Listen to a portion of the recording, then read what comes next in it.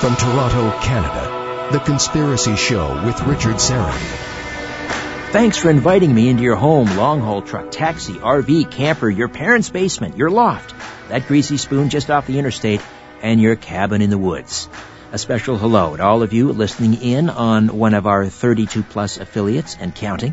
Thanks to Syndication Networks, by the way. Chris and Randy, thanks for all your hard work and loyalty and support. Hello to all of you listening in on the podcast at TalkZone.com. Howdy to all of you listening through the Conspiracy Show app, fabulous and free download. And while I'm on that, a special thanks to Sharon Forster, who worked so hard on developing our app, the Conspiracy Show app. It is, as I say, fabulous. It's free, and I'm so proud of it. So if you haven't gotten it, please download it. Again, it's available on Google Play if you've got an Android, and iTunes, of course, for you iPhone users.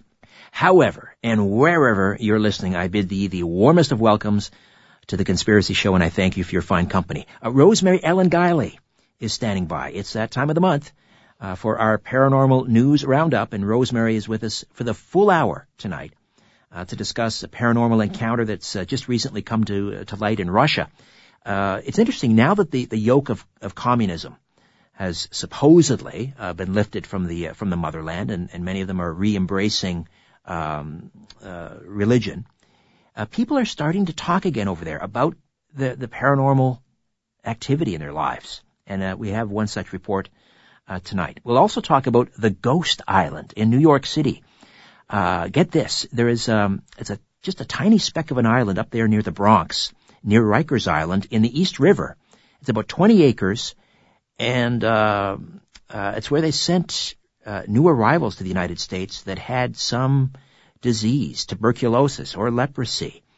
And people were sent there, against their will. I mean, it wasn't voluntary. And it was pretty much a death sentence if you were sent to, it's called North Border Island. And it's been abandoned for many, many, many years.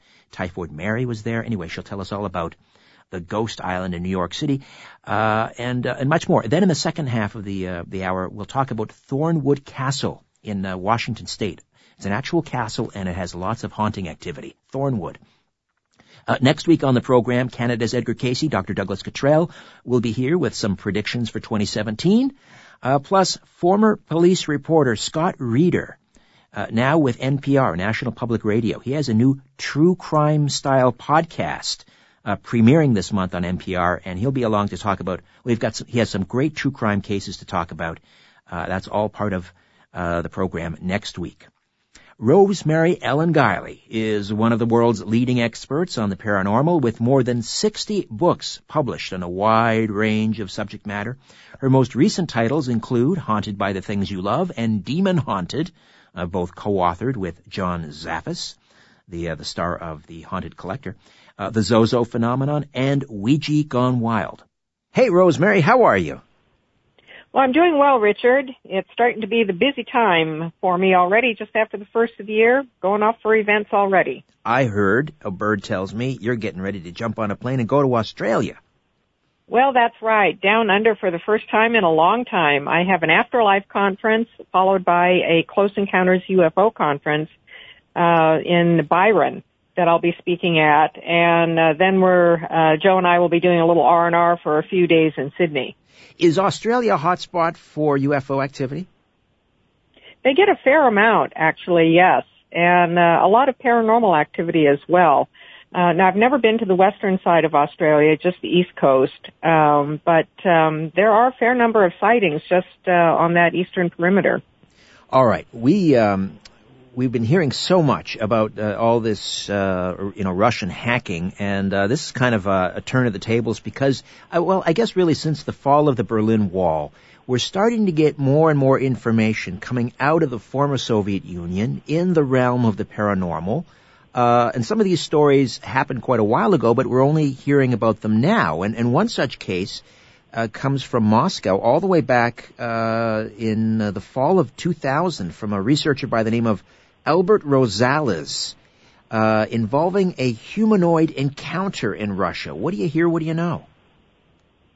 Well, actually, I would call this something other than a humanoid encounter, but the nut of it is a woman goes out looking for mushrooms in the woods, and she gets lost, sits down on a tree stump, wondering how she's going to get back to the village, and suddenly this strange figure wearing a coat, a cloak actually, and a military uniform just materializes out of the woods and shows her how to get back to the village. And then he pulls the hood off his head, and she is absolutely flabbergasted to see that it is her long-lost boyfriend who disappeared in Afghanistan in the early 1980s. And there was kind of a mystical light around him, some purple light came out of his eyes. She got all choked up, couldn't talk. He reaches out to her, and then it's like she goes unconscious. And when she regains consciousness, she's not sitting on the tree stump anymore, but she is actually en route back to the village, and she can see the lights of the village ahead of her. Now, was she frightened, or was she just confused? I mean, what was her reaction, do we know? Aside from fainting. Her first reaction was she was just very surprised, and she didn't feel afraid. It's like she was sort of caught up in something like, well, what on earth is going on here? And when people have these kinds of encounters, what I think happened here is, I wouldn't call it a humanoid encounter because that's kind of a category that's reserved for mysterious creatures that have a human-like shape. This was really an apparition of her boyfriend, who probably died in Afghanistan. You know, he disappeared decades ago. And so in a moment of crisis, he materializes like an angel and helps her find her way back to the village. And it's very similar to what we call mysterious stranger encounters, where people are in a jam, sometimes they are lost, they don't know what to do, and a mysterious stranger suddenly appears and has kind of some unusual aura or energy or light about him, and solves the problem, helps them out, and then vanishes. And that's very similar here. You could even make the case that maybe this was an angel in the guise of her boyfriend, but we'll never know. And I think she had a genuine encounter of some sort of an apparitional figure in a moment of need. My other, not to be sarcastic here, but I'd be very curious to know what kind of mushrooms she was looking for. Hint, hint. And my technical producer is nodding in agreement. I'm sure there's a skeptic out there who will raise that very question. Well, that it is a legitimate question, but experiments done with psilocybin and things like that doesn't necessarily discount the existence of the supernatural. It may be that it just opens up certain regions of the brain that are receptive to seeing things the rest of us don't. I agree. Now, I've never used any substances like that. But just based upon anecdotal evidence and research and, people I know who've done this sort of experimentation, I do agree that it's what Aldous Huxley said, it opens up the doors of perception. And they're not fantasy experiences as glimpses into other realities. So let's say for the sake of things that maybe she had ingested something that, altered her state of consciousness.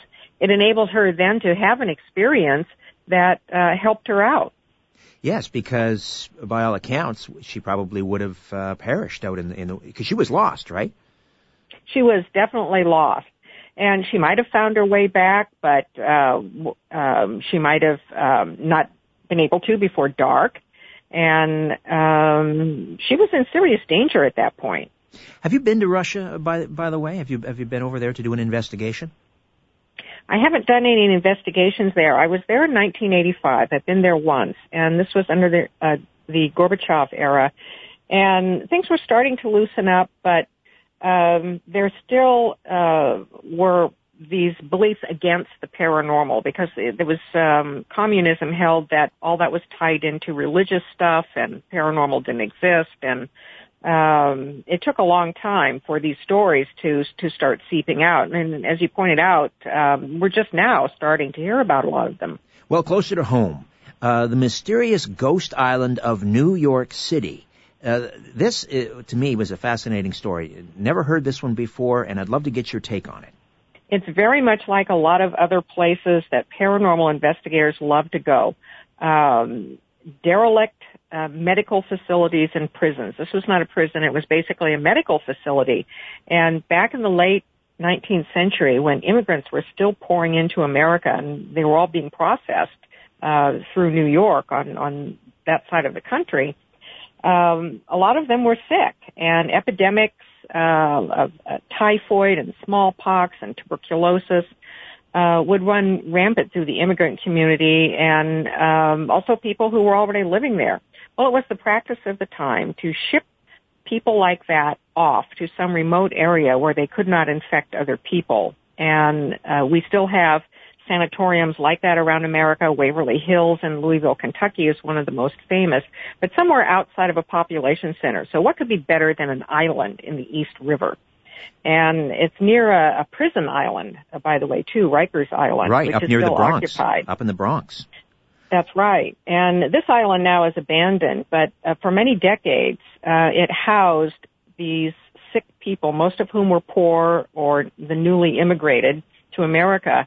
They were in wretched conditions. Some of them never left. They died and were buried there. Families never heard about their fate. And you can imagine what kind of residual haunting phenomena would still be there. Where we have these places where there was suffering, unhappy death, and a concentration of that over a period of time, there's a lot of residual haunting energy that can still be experienced today. No doubt. And, this is it's called North Brother Island, and it's a tiny, just a speck of an island, 20 acres. But I'd never heard of it before. 20 acres up, as you say, near Rikers Island in the Bronx in the East River. And it's not well known because nobody's allowed on it. It's not a tourist place. I think they allow, nature researchers to go there. But to my knowledge, I don't think it's been paranormally investigated. And Richard, I'm not sure that even I would want to go to a place like this because I have heard that things like tuberculosis and especially smallpox, those viruses can remain active. And here you've got people who were buried on the island. Some of those grave sites might have been very shallow, easily disturbed. Now you've got a very old facility that's really not very healthy to be in. It would be a very unhealthy place to investigate, but I'm sure you'd get a lot of results. Oh, no doubt. And I'm with you. I mean, I wouldn't want to set foot on this place, as you mentioned. Tuberculosis, even leprosy, diphtheria, typhus, you name it. Anybody that got off the ships and showed any symptoms. I mean, these were forced quarantines. These were not voluntary. These people were taken there probably under guard, and anyone who tried to escape, I'm sure, would be severely dealt with. Well, yes, they were rounded up and herded off to the island. If you were sick and you had to go, you were taken away from your family. And the conditions there were very poor. I just want to mention that this island housed a very famous person by the name of Typhoid Mary. And yes. She was a cook. She was a cook in New York, and she was a rare person who was able to transmit typhoid without showing symptoms and becoming sick herself. And so people who ate her food would get sick with typhoid. Well, they shipped her off to the island, and she insisted that this was an error, that she was not responsible for people getting typhoid. They allowed her to leave on the condition that she not go back to being a cook, which she promptly violated. She changed her name and went back to cooking, and people started dying again. And so she wound up spending the last of her days there and dying on North Island, having transmitted the typhoid fever to at least 50-some people. Oh, my. As you say, well, it was a death sentence pretty much. I mean, the mortality rate, the fatality rate when one was dispensed to North Border was pretty high. So not too many got off. As you say, it would be a hot spot for paranormal investigations, but I'm with you. I don't think I'd want to set foot on the ghost island of New York City. Rosemary, we'll take a time out, come back. More stories as part of our paranormal news roundup on the other side, right here on The Conspiracy Show.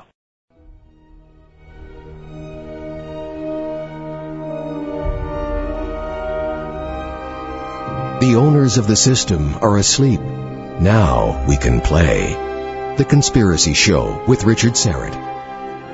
We are back with paranormal investigator Rosemary Ellen Guilley, and her website, once again, is visionaryliving.com. Visionaryliving.com. All right. I remember back in the 70s, a couple of stories came out about these cargo cults.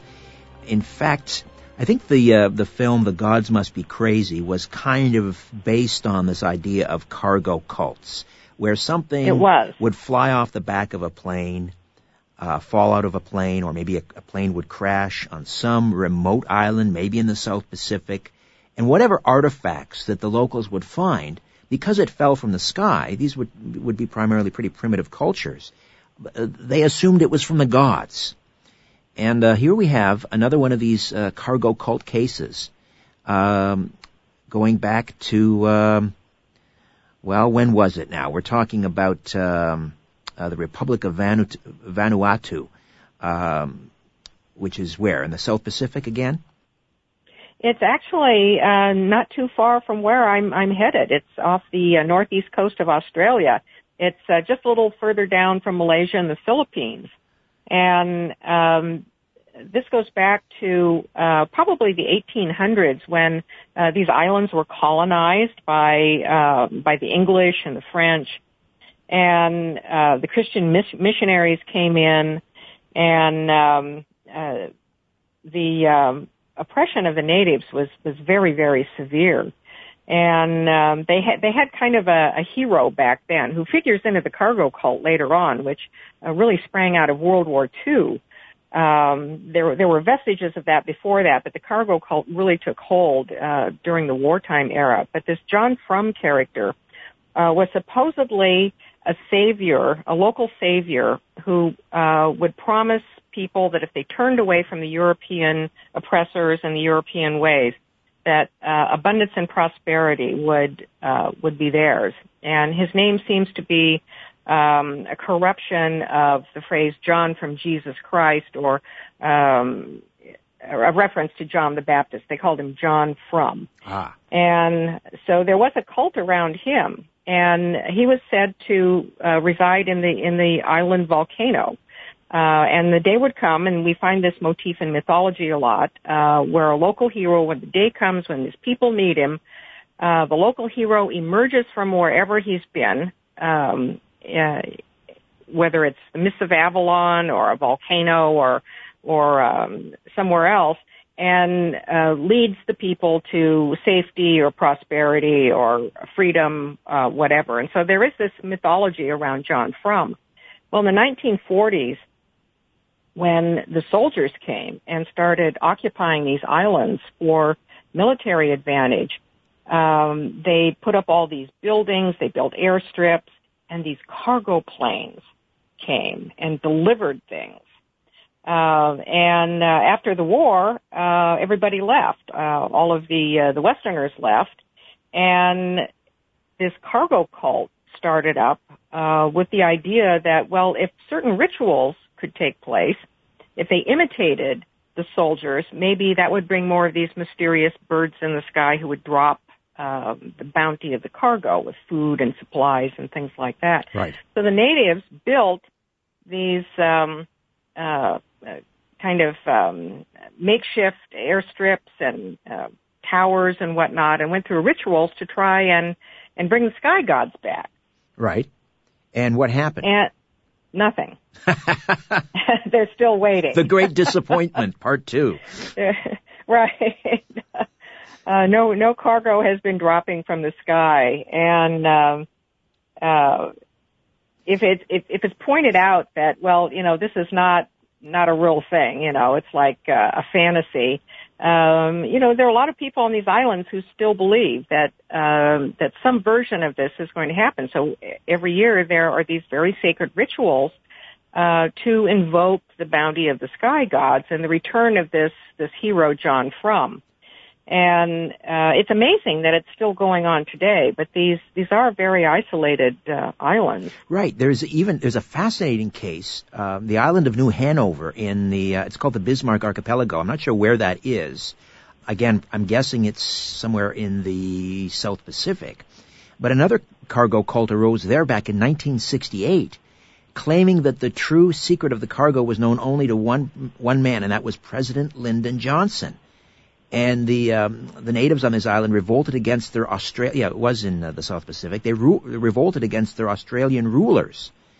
And they saved up $75,000, sent a letter to Johnson offering to buy him and make him king of New Hanover. But strangely enough, he didn't accept. How could he have passed it up? And sorry, I was just going to say, cult formed around Prince Philip in the 1970s. He visited this village, and he became the cult hero and the figure who was going to deliver, this new world, so to speak.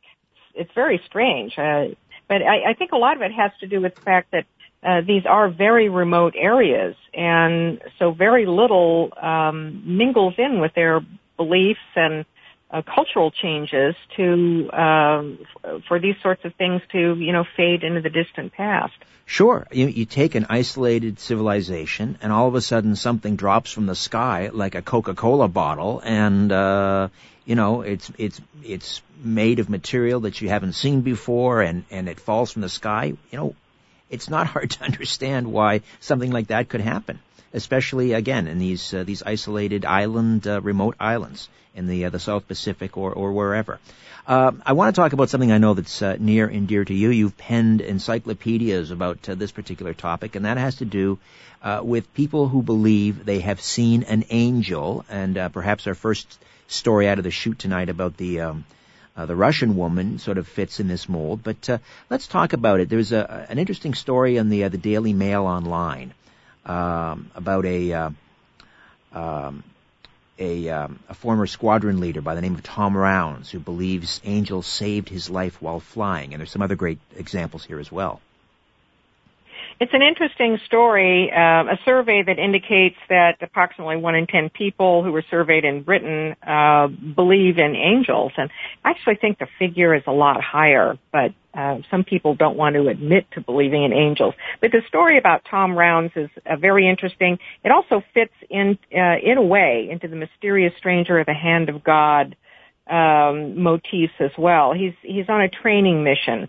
And this was in the 1980s. He was a navigator on this, sounds like a cargo plane of some sort, or a troop plane. And they were coming into land, and there was such poor visibility that they could not see.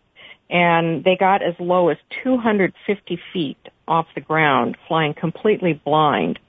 And all of a sudden, he had this visceral physical feeling that something was dreadfully wrong and the plane needed to pull sharply up and bank to the left to avoid something that they could not see.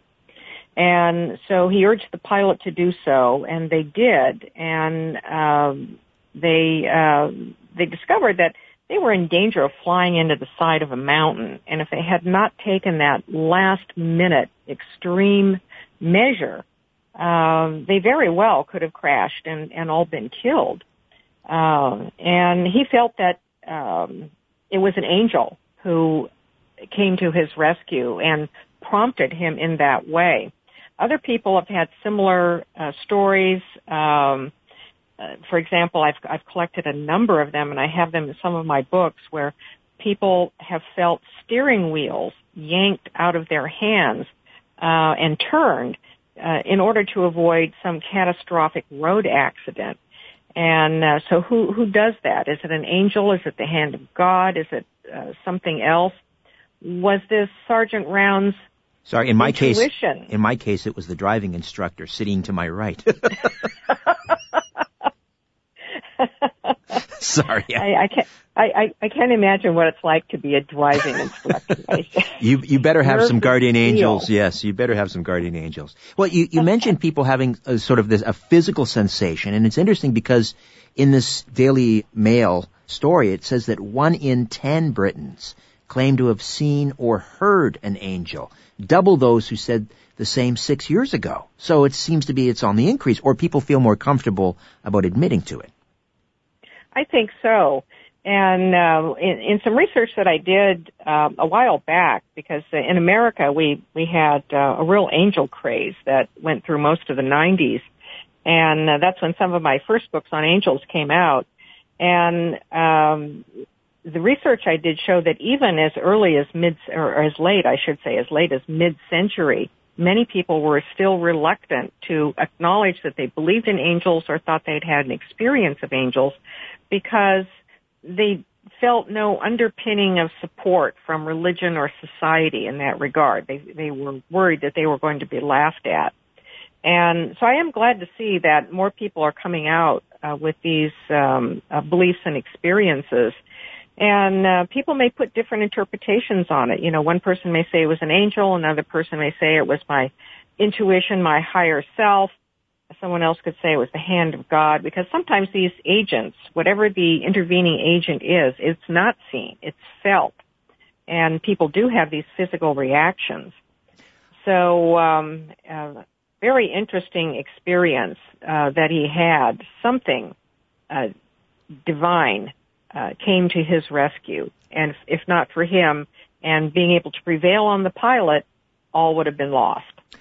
Is there a particular time of year, I don't know if any studies have been done about this, but is there a time of year when people have more encounters with angels? I'm not aware of any time periods like that. I mean, certainly people think about angels more at the holiday time. Yes, yeah, that's what I was wondering. Because of, so we think about these things, we're more likely to talk about them. But the stories that I have collected over the decades, they happen all throughout the year. I do have a book on Christmas-oriented stories. It's called Christmas Angels, True Stories of Hope and Healing. They all have a Christmas theme. But these angelic rescues and interventions can happen any time. And it's usually a crisis moment. It may not be something like this where disaster is seconds away. It could be a life crisis of some sort, a turning point in life, or feeling like you're at a crossroads and something major has to change. It can also be those kinds of crises that then seem to open the door for something from another realm to intervene with some healing or a solution that the individual feels that is absolutely right. And do we each have our own guardian angel, or is that just pop culture?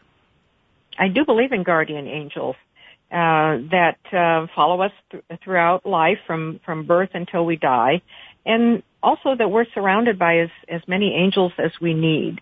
There are other angels who come to our aid with help and guidance and healing. The more you contemplate angels, incorporate linking to them in meditation, the more likely you are to feel their presence throughout a lot of activities, and more than one presence as well. All right, we'll take a time out. When we come back, we're going to focus on one of your earlier investigations, which centers around Thornwood Castle in the great state of Washington. Rosemary Ellen Guilley, our paranormal investigator, visionaryliving.com, her website. Back with more of The Conspiracy Show. Stay with us. My name is Richard Serrett.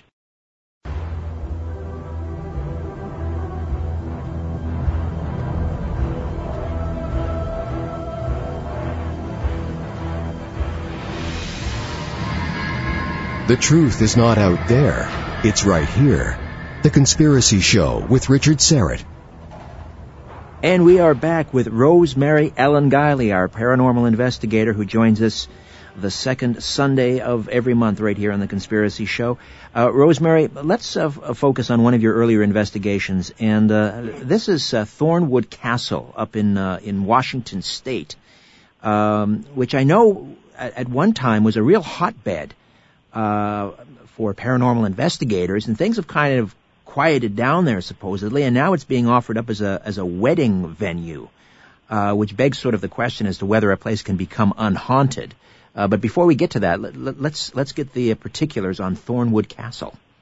It is an interesting place, and I investigated there a few years ago. It's got a tremendous amount of activity in it, and it really is of current interest today, and I've written about this recently because We've seen this in the paranormal, where places that have been highly active and have attracted a lot of investigations suddenly want to be off the paranormal map. They want to become unhaunted. And this is, I wouldn't call it a trend, but I've been seeing this a lot lately. And so it's a very current interest in the paranormal community. Thornwood Castle was built right around the early 20th century by a very wealthy businessman. He was a Quaker. His name was Chester Thorne, and he did really well for himself. And it was the custom of the time to show your wealth in your house and your furnishings. And so the wealthy would spare no dime to bring in the best of the best. And he built this brick mansion. He imported antiquities from Europe and England, real stained glass windows, even an entire oak staircase. Some of these things went back to the 14th century. Paintings, artifacts. It would have cost in today's times $30 million to build. Wow. Even the bricks that went into building the manor apparently came from an old English castle. 400 years old, yes. He was absolutely mesmerized by the wealthy of England and Europe and how they had built their homes, and he wanted to duplicate that. This was a 100-acre tract along a lake called American Lake, which is just south of Tacoma. Tacoma's a little south of Seattle. And so he and his wife and daughters, wife Anna and daughter Anita, lived this lavish lifestyle. And they had parties and a lot of social goings-on there, just really beautifully done.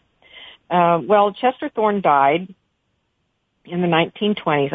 At its peak, it had 54 rooms, 28 bedrooms, and 22 bathrooms. Imagine having the staff to take care of that. Wouldn't want to paint that place. So Chester died in the 20s, and his daughter, his wife, left the house. It was too lonely for her.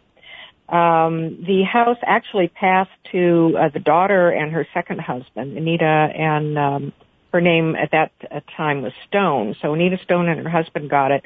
They left for a while, came back. Mrs. Thorne came back and died in the house in 1954. And then Anita, now Chester had specified in his will that the house was never to be subdivided. The land was not to be subdivided. This was in his will. So what does she do? She sells it to a developer. Hello. What is a developer going to do? But subdivide. Run immediately to court and break the will, which is what he did. He broke the will and started subdividing. This is not going to end well. Thornwood Castle. And it's called a castle because it actually has a parapet. I always wondered. Downhill. That's what distinguishes a castle from a mere manor. So it does qualify as an actual castle. You have to have a parapet. And so, for a while, poor people were living in it, and it really went downhill, went through a series of owners. And then in 2000, a very wealthy couple bought it and began to restore it. This is a historic landmark. And they really lucked out, because at the time, ABC Disney Studios were looking for a place to film the Stephen King miniseries Rose Red.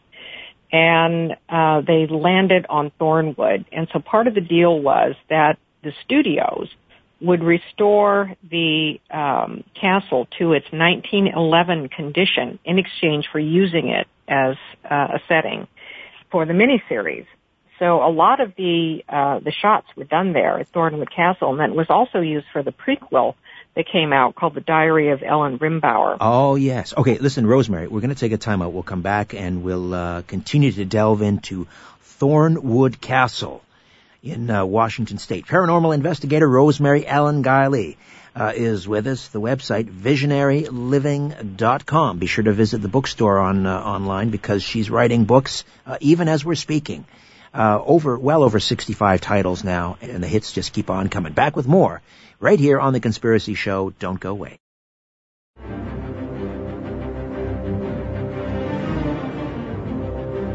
Fasten your seatbelt and put your tray in the upright position.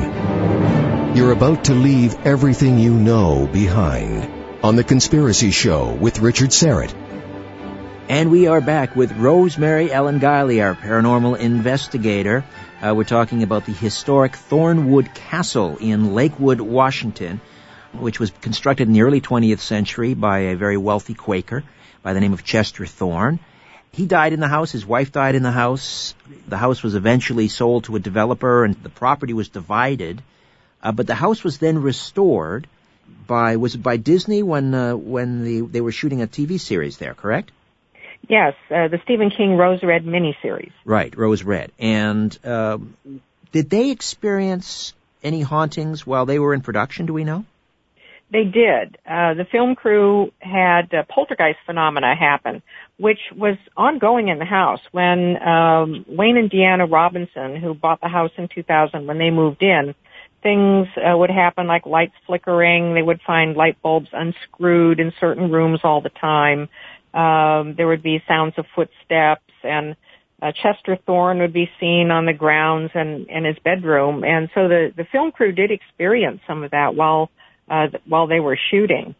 So naturally, paranormal people wanted to come and investigate, and I was fortunate enough myself to actually have the place all to myself for a night. Really? And wow. I had gone to visit the home and introduced myself to the owners and said I would like to come back and investigate. And so they arranged for me to come back the following week. When I got there, I was told that I would be the only person in the house all night long. Now, there aren't 28 bedrooms anymore. There's only 8 rooms that have been 10 rooms that have been turned into bedrooms. But there were 3 floors, still a huge place. Not even a staff person was going to be there, and the Robinsons don't live there. They live in a house next door. Oh, my gosh. So, how did you feel about that? Well, I was pretty creeped out at first, and they said, oh, don't worry. If anything happens, just pick up a phone and call this number, and someone will come right over. So there I was, wandering around this entire castle all night long, and things really did start to happen. Like what? I went through, I heard footsteps, I heard voices, and the phenomenon with the ghostly voices is they're always somewhere else. And then when you go in the direction of the voice or to the room or spot where you think the voices are emanating from, the voices stop. And that's what happened to me. They asked me to stay in one of the bedrooms up on the 3rd floor. And so I spent time on all the floors. I read the diaries in all the rooms. All the rooms had diaries for the guests, and many paranormal investigators had stayed there and reported things that happened. Objects moved about, appliances like TVs and hairdryers that would turn on by themselves, faucets that would turn on by themselves. There was a ghost that liked to rearrange socks of the guests in one room. There is an apparition that comes out of a bathroom downstairs underneath the oak staircase. Supposedly it's Anna's first husband that she didn't get along with. There's a story that she caught him molesting their daughter and shot him in the eye. That didn't kill him. Oh, dear. The problem with that story is that they didn't have a daughter. They had a son. Ah, okay. But there is the ghost of a man who comes out of the bathroom and crosses the floor and disappears out one wall of the house. And I was rather unsettled when I read in one diary that someone got alarmed one night and they called the emergency number and nobody answered. Oh, no. But the good thing about it, Richard, was that because I was the only person there, if I heard anything, I knew it wasn't somebody else. Right. It wasn't somebody else walking around. Right. I mean, you must have been doing something. Are you able to sleep in a situation like that, or are you up virtually all night? I was up all night, and I really didn't want to sleep because I wanted to try and capture things. And there was quite a bit of activity on the 2nd floor in a room called Anna's room. And this was Chester Thorne's wife's room, which looked out over the garden. It's now a bridal suite. And there are 2 stories. One is that she would sit at the window and look out on garden parties. And another story says that their daughter did that. it could have been both of them, but a ghost of a woman is seen on the settee at the window looking out over the garden. And I heard a lot of voices coming from that room. And every time I went to the room, the voices would stop. I found drawers open, the bureaus that were in the room. I walked into the room, I inspected every room to start. And I walked into the room and drawers were pulled open. There were footsteps on the stairs, which was kind of unnerving, really heavy, thudding footsteps. Oh, dear. And nothing bad happened, but it was really spooky, and it was ongoing. It went on all night. Were you able to tell what any of these voices were saying, or was it just muffled? It was muffled, and that's often the case, is it's a murmur. It's like hearing a group of people speaking in low volume so that you can't make out actual words. And that's a very typical phenomenon in a lot of haunted locations. These are all residual sorts of things. Now, there's one painting on the staircase that people feel the eyes follow you up and down. And I interviewed one woman who said that she was staying there with her daughter, and she remarked as they went up the stairs that she thought the woman in the painting was rather homely. And when she went to go down the stairs, she felt as though something pushed her. Ooh. And she fell and sprained her ankle. Wow. So it has some demonstrable activity in it. If you sleep in Chester's room, supposedly he will give you financial advice. That's a legend. Book me a room. Maybe I should have slept in his room. I could have slept in any room. That's right. Here's the corker. This was the best part. In the morning, I was upstairs in the bedroom and waiting for someone to come and start breakfast. And while I was in my room, I heard these heavy footsteps come up the stairs again. And I thought, oh, somebody's here. I heard the footsteps go down the hall away from my room to a billiard room where a pool table was set up. And I heard balls smacking around. So I thought somebody from the staff had come up and was playing a little pool before, the day got started. Right. And I immediately went down to the room to go into the room to find it completely empty. Not only were there no balls in motion, the balls were racked on the table with a cue lying across the table. Right. And yet seconds before I had heard balls smacking around on the table. Wow. And no one was in the house, but a young woman who was down in the kitchen fixing breakfast, and she said that she had not gone anywhere in the house. And had she heard it too? No. When I went down to breakfast, I told her what had happened, and she just kind of nodded like, oh yes, we get that a lot. Yeah, just another night in Thornwood. Another night in Thornwood. But now, they're not haunted anymore. And sometimes places get tired of the paranormal. They get tired of the investigators and the equipment and all that. And they are officially unhaunted. They're only haunted in the movies. And they're still a luxury bed and breakfast. They cater to weddings and social things now, but they don't want anything to do with the paranormal, and they would not respond to any of my inquiries as to why they had had a change of heart. Oh, so you're saying it's not that the house may still be haunted, it's just that they're not interested in having anyone investigate it anymore. Well, so my question is, can a place actually become unhaunted? Because they're saying it's not haunted anymore. So what happens if you go there and you experience a ghost? Right. How do you fit that in? And another question is then, how much do we people contribute to hauntings? Because if you go to a place and you think it's haunted and you're hoping, expecting that maybe you'll have a spooky experience, how much are you projecting an energy that actually contributes to the manifestation of phenomena? That's an interesting question.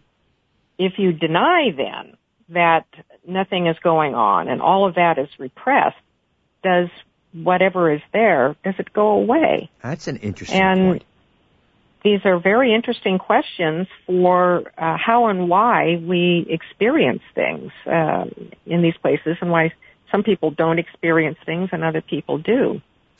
Well, that's that's curious because, I mean, how do you feel then as a paranormal investigator if I mean, that raises the whole question as to whether or not you as an investigator may be producing or affecting that which you are trying to observe? I think we are. And I think it gets down to a quantum physics thing, that there's no such thing as a completely discrete observer. As soon as you observe something, you've affected it. And the very act of investigating is going to, I think, stir up whatever might be present in a place. And a lot of times I think it's dormant. And if nobody pays any attention, for example, if you don't know a place is haunted, you don't believe in that sort of thing, and you don't give that any energy, are you going to be haunted? Well, there seem to be cases where you might be, and then other cases where you're not going to be. But if we go and investigate and we want things to happen, we are projecting this literally a psychokinetic energy into the environment that is bound to have an answer back. Mm-hmm. Interesting. You mentioned that, for example, when you heard the pool table, the balls smacking together, that was likely some sort of a residual phenomenon. If we're talking about a residual haunting, in other words, the ghosts, there's no consciousness there. It's just an echo of times past. You can't cleanse that, can you? I mean, that would go on forever, wouldn't it? I don't think it does, although it can go on a very long time. My feeling about residual energy is that it has a battery life. And at some point the battery life just runs out. It's kind of a shell energy that's left over. It's gotten its infusion from some sort of emotional energy and physical activity that has occurred in a place. It gets imprinted, and it just winds down after a while. I think that's one of the reasons why some of these famously haunted places that are centuries old don't seem to be very active anymore. I think they just kind of got worn out. And I think that, as we were just discussing, that investigation can prolong the life of these residual imprints. But eventually, they fade. People lose interest, or there's a lot of renovation, or something happens to a place where the energy changes markedly, and those imprints just don't get the juice anymore. Well, Rosemary, I wish you a safe travels to Australia, and we will talk next month. Well, thank you, Richard. Maybe I'll have some experiences down under. Oh, I have no doubt, but you will. Rosemary Ellen Guilley, visionaryliving.com. All right, that's it for us. My thanks to Ian Robertson, Albert Finzel. Back next week with a brand new program. In the meantime, don't be afraid. There's nothing concealed that won't be revealed, and nothing hidden that won't be made known. What you hear in the dark, speak in the light. What I say in a whisper, proclaim from the housetops. Move over, Aphrodite. I'm coming home.